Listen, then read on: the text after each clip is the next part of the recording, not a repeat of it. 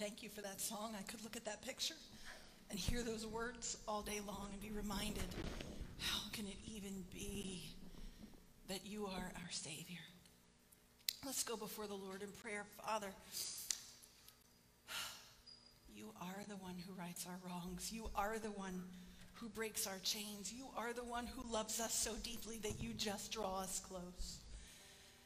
I pray that you would do that today as we look to your word, Father.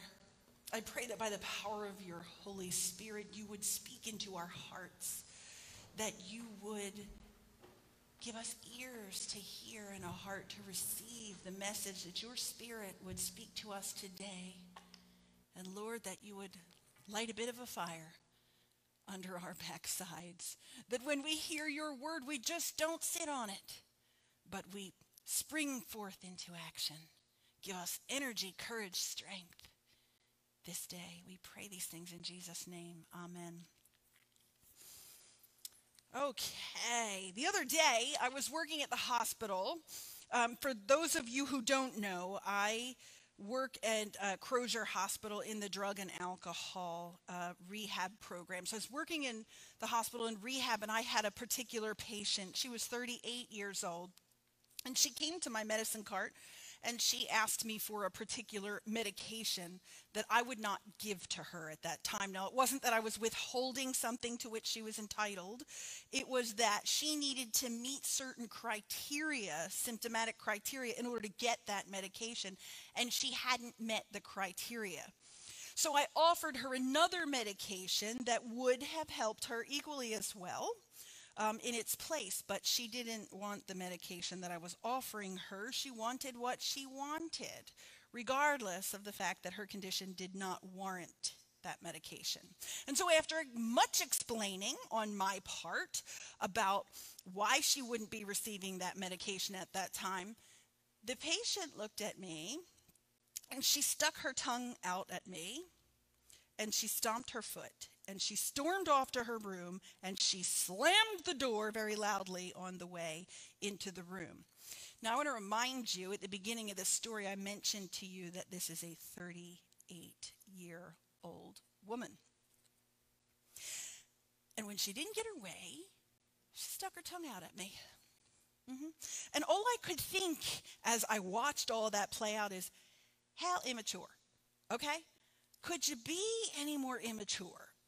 But then I remembered what I had heard about this patient in Morning Report. And what I heard about her was that when she was 10 years old, she and her 7-year-old brother found their mother, who was single and raising them alone, dead in the bathroom due to an unintentional drug overdose.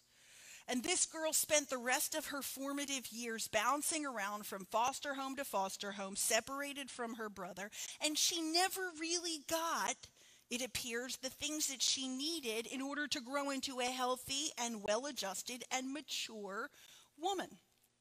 It's tragic. It's a tragic story. This grown woman acts like a little girl, because it's all she knows. Because it is possible that we can grow older without growing more mature.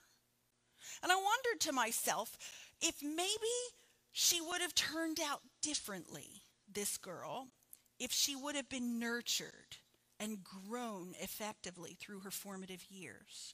And I can't help but think that the answer to that question is likely yes. Yes, she probably, had she received good nurturing as she was aging, maybe she would have matured instead of just growing older like she did. And had she been more properly mature, then maybe when life handed her difficult circumstances, she might have chosen better for herself.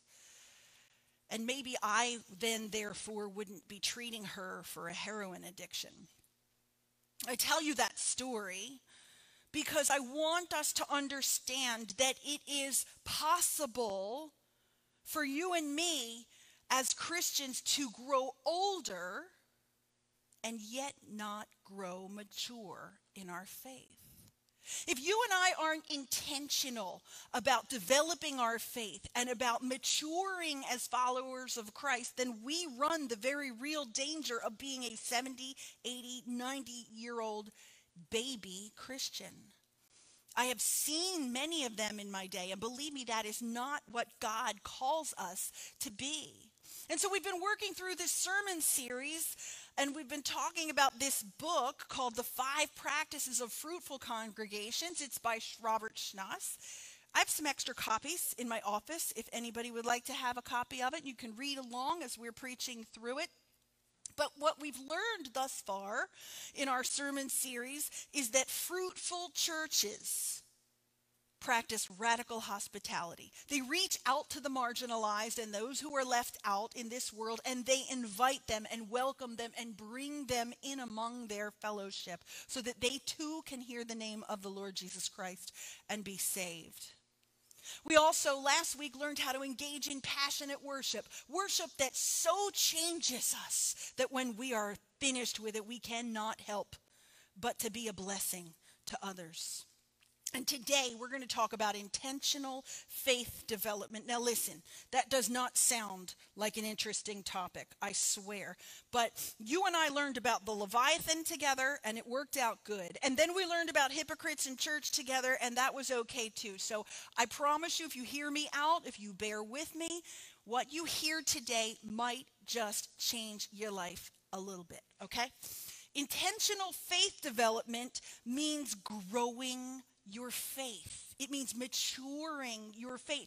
And God wants us to grow. God wants us to mature in our faith. Why? Because we make much better decisions in our lives when we have had the opportunity to mature. When we've matured in our faith, we can better discern God's word and God's will for our lives.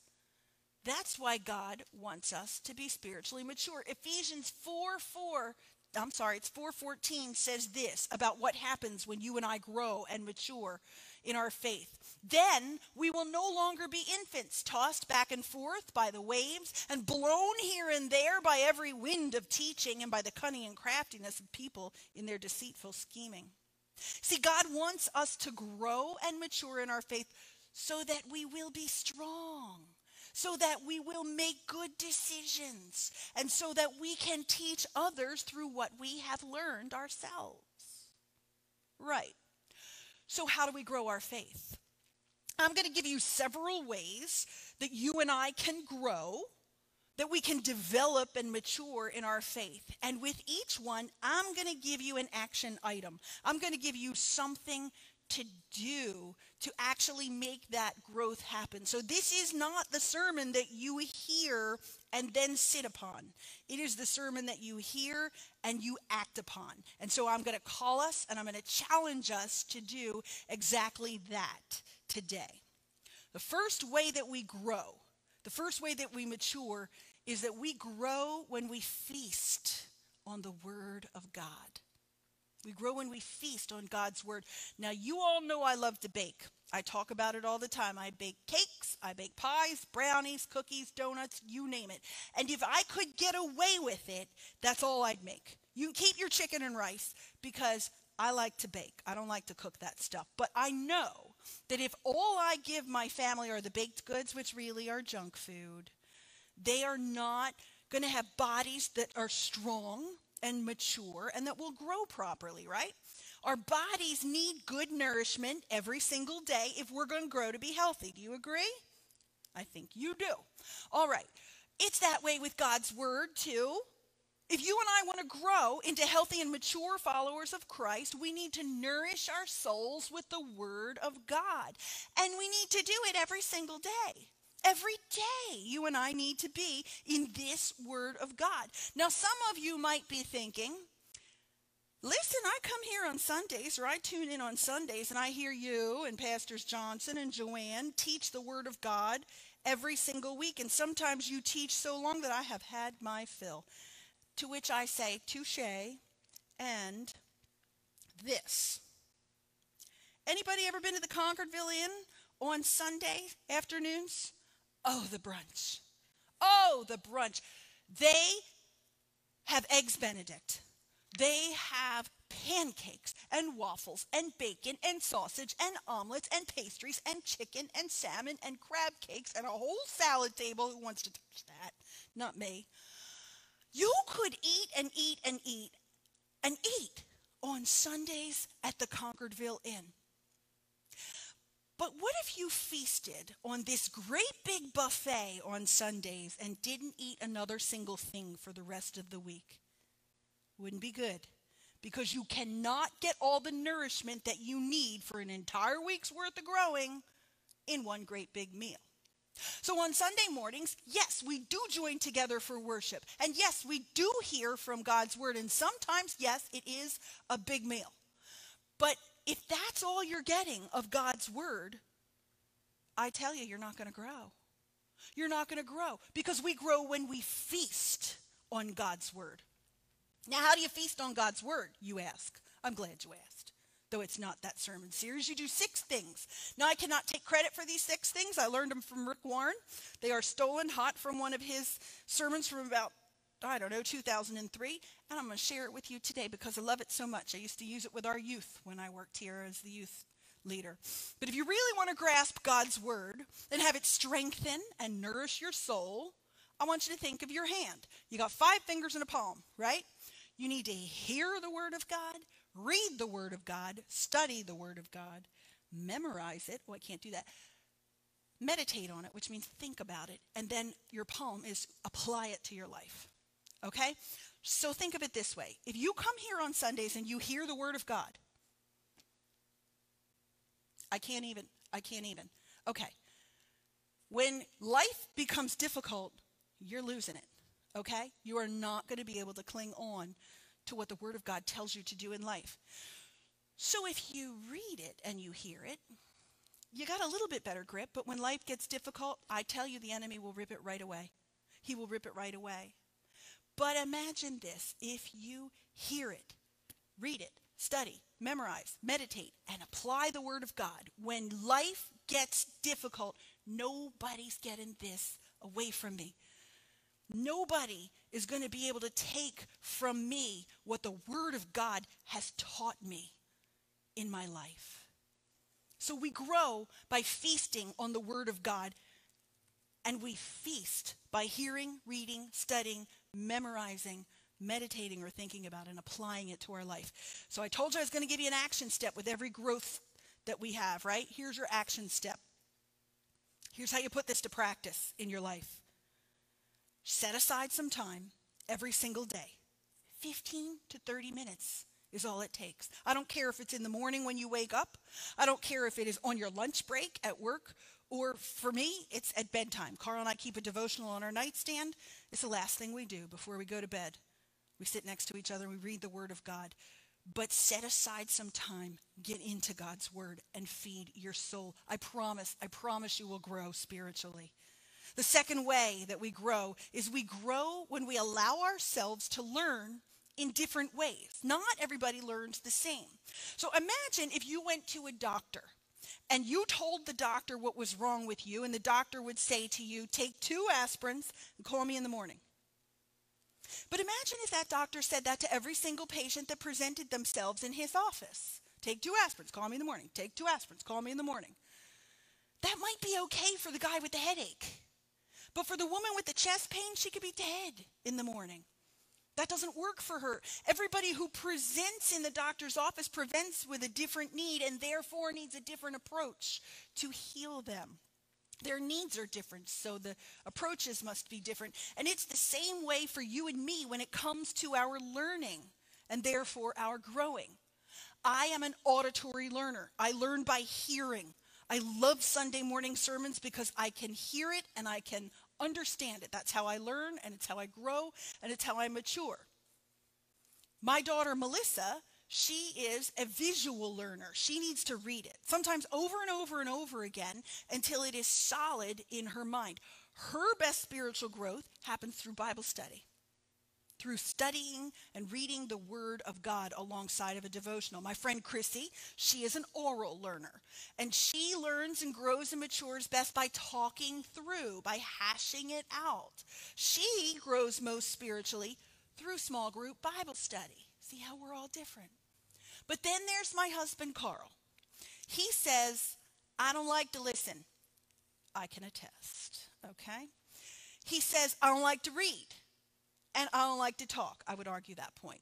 But Carl is a kinesthetic learner. He learns by putting his hands on things. Do not try and give that man a set of instructions to put something together, because it ain't going to happen.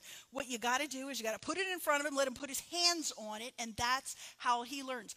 But Carl, my kinesthetic learner, has grown more spiritually through mission and outreach and hands-on ministry than any other way.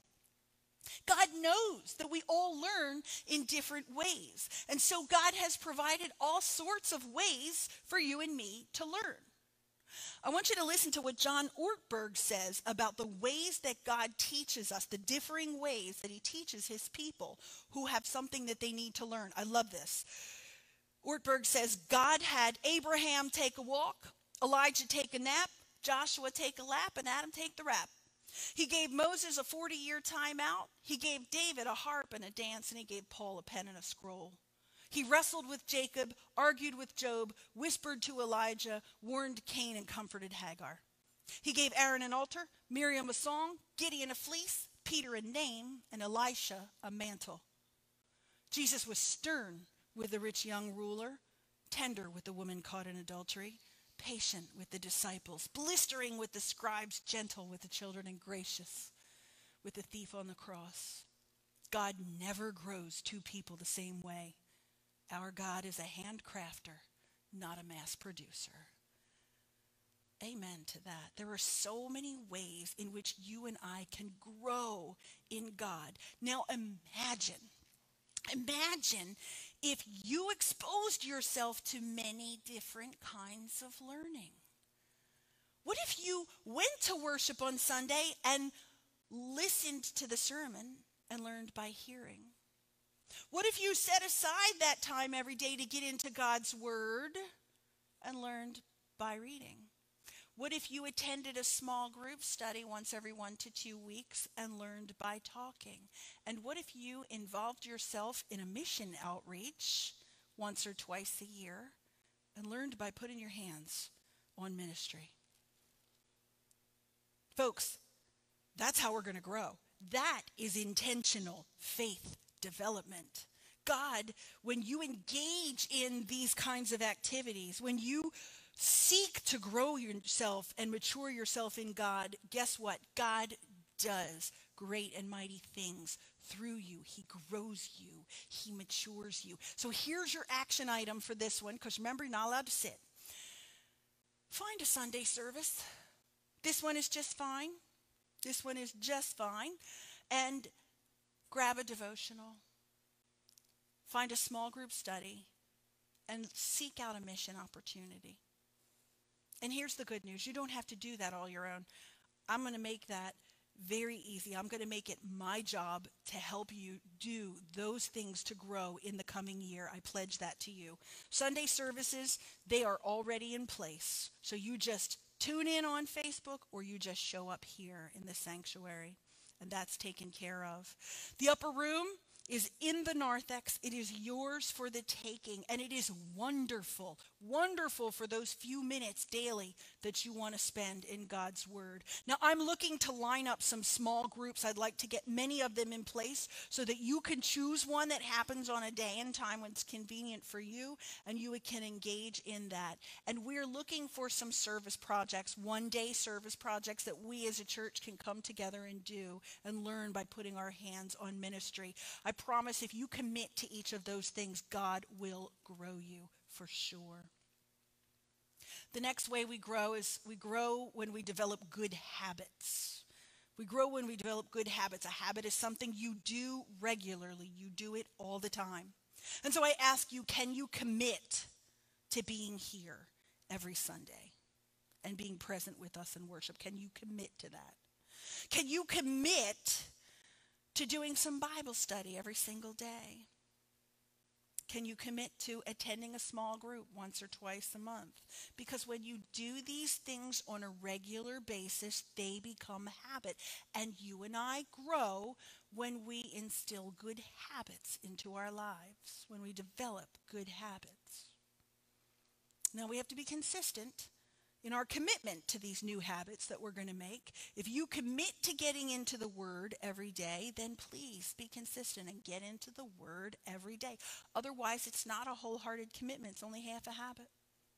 Imagine if my husband said to me, well, I'm going to be faithful to you 28 days out of the month.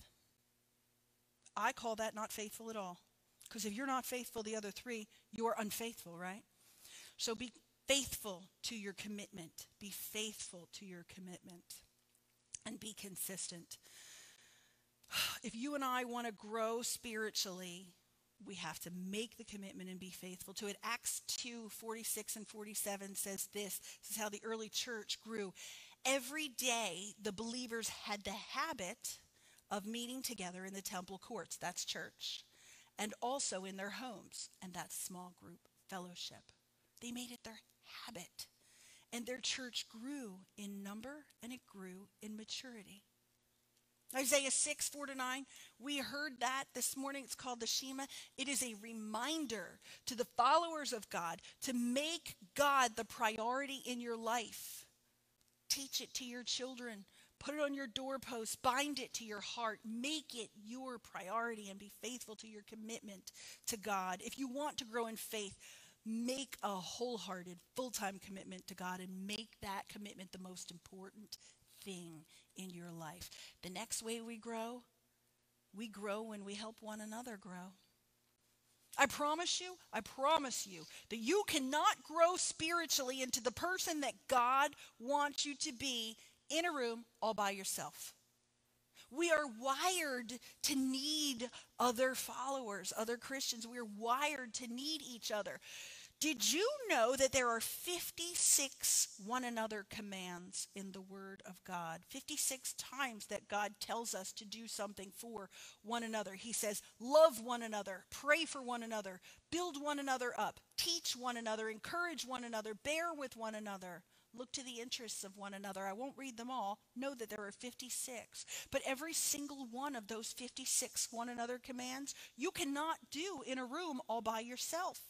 You have to do it with people in a small group. So you can't follow these commands of God unless you're in a small group of people. In Romans 1:12, Paul writes to his fellow church members how he longs for them to be able to come together so that they can be mutually encouraged by one another's faith, so they can grow by sharing and helping one another grow. And Hebrews 10:24 says this, let us consider how we may spur one another on toward love and good deeds, not giving up meeting together as some are in the habit of doing, but encouraging one another. We grow when we help others grow. I was on a mission trip back in about 2002 with some of the youth from this very church, and one of the kids was just literally struggling with his faith. He was so angry with God about the circumstances of his life at that time. And somehow God gave me a word for this kid. And as I spoke this word that I know was not from me to this boy, God gave me an understanding of another's life that I would not have otherwise had. We grow when we help one another grow. Are you hearing how important it is for you and me to be in this faith with other people? Good. Because here's your action step. Join a small group. Join a small group. Or if you can't find one to join, I'm going to ask you to host a small group. Start one if there's not one already available to you. It's not that hard, and you don't need to have that many people. Jesus says in his word, wherever 2 or 3 are gathered in my name, I am in the midst of them. So 2 or 3 friends, no more than 6 or 8. Then it's not a small group, are all you need to get them together and have deep and meaningful conversation and study and prayer, and you will grow as you help one another grow. And so I ask you, will you consider hosting a small group? I will help you. I will help you with it. And it's not very difficult. You only need 4 things to host a small group. H, you have to like people. O, open up your living room and let them sit on your couch. S, Serve them a cup of coffee and tea. Talk about the Bible. Talk about the book. Talk about God. Notice I didn't say T for teach, because that's what scares people off. You do not have to teach in order to host a Bible study. Most Bible study books, they do the teaching, and the host just needs to read the questions that are in the study guide and keep the conversation moving as the participants answer the questions and grow together. Easy peasy, isn't it? And so I'm going to challenge you, Mount Hope United Methodist Church.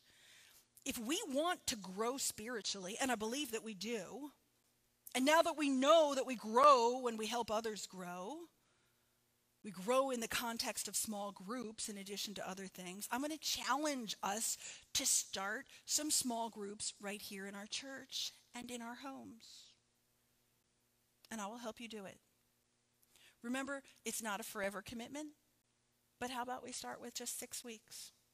It's not the rest of your life, it's just 6 weeks. And so I'm going to ask you, will you consider hosting a 6-week Bible study? I promise you'll grow in ways that you may never have imagined. Is God placing this on your heart this day? Because if it is, I'm going to ask you to reach out to the church office, or every Friday you get an email blast, and my email is on there. You reach out to me, and I will help you do it. Let me just say this. I'm part of the Kelly Girls Group Bible Study. And when I need prayer, when I need good, solid prayer, personal prayer, that's where I turn. Because in a big gathering like this, it's very difficult for us to focus on the individual needs of each person. We'd be here for all week. But in a small group like that, we can focus on one another's needs. We can pray. We can lift one another up. We can talk one another through and spur one another on. Let's grow together, church family, and let's do it in a small group. And the last way that we grow is we grow when we expect to grow. You need to expect to grow. You know, it's a choice. Some people choose not to ever grow up. We learned that you can, in fact, grow older without growing up or growing more mature. We got to choose to grow. We got to choose to grow in our maturity. We got to choose to grow closer to God, and we have to choose to grow in our faith. That's why this book calls it intentional faith development. Intentional faith development. And so here's my question. What's your intent here? What's your intent for being here and present in this church? Do you really want to grow? And if you do, what are you willing to do in order to make that happen? Jeremiah 29:13, God says this to his people. He says, you will seek me and find me when you seek me with all your heart. And so I ask you, will you put your heart into your own faith development? Will you commit to feeding on God's word, to finding different ways that you can learn, to developing good habits, to helping one another? Because we know that these are the ways that you will mature and develop your faith. These are the things that will help you grow in the Lord. We know now how to grow. And so John 13:17 says this, now that you know these things, you will be blessed if you practice them. My prayer is that each and every person in the Mount Hope United Methodist Church family will, in fact, practice these things, that you will engage in intentional faith development, that you will grow, and by doing that, you will, in fact, be blessed. Amen. Let it be so.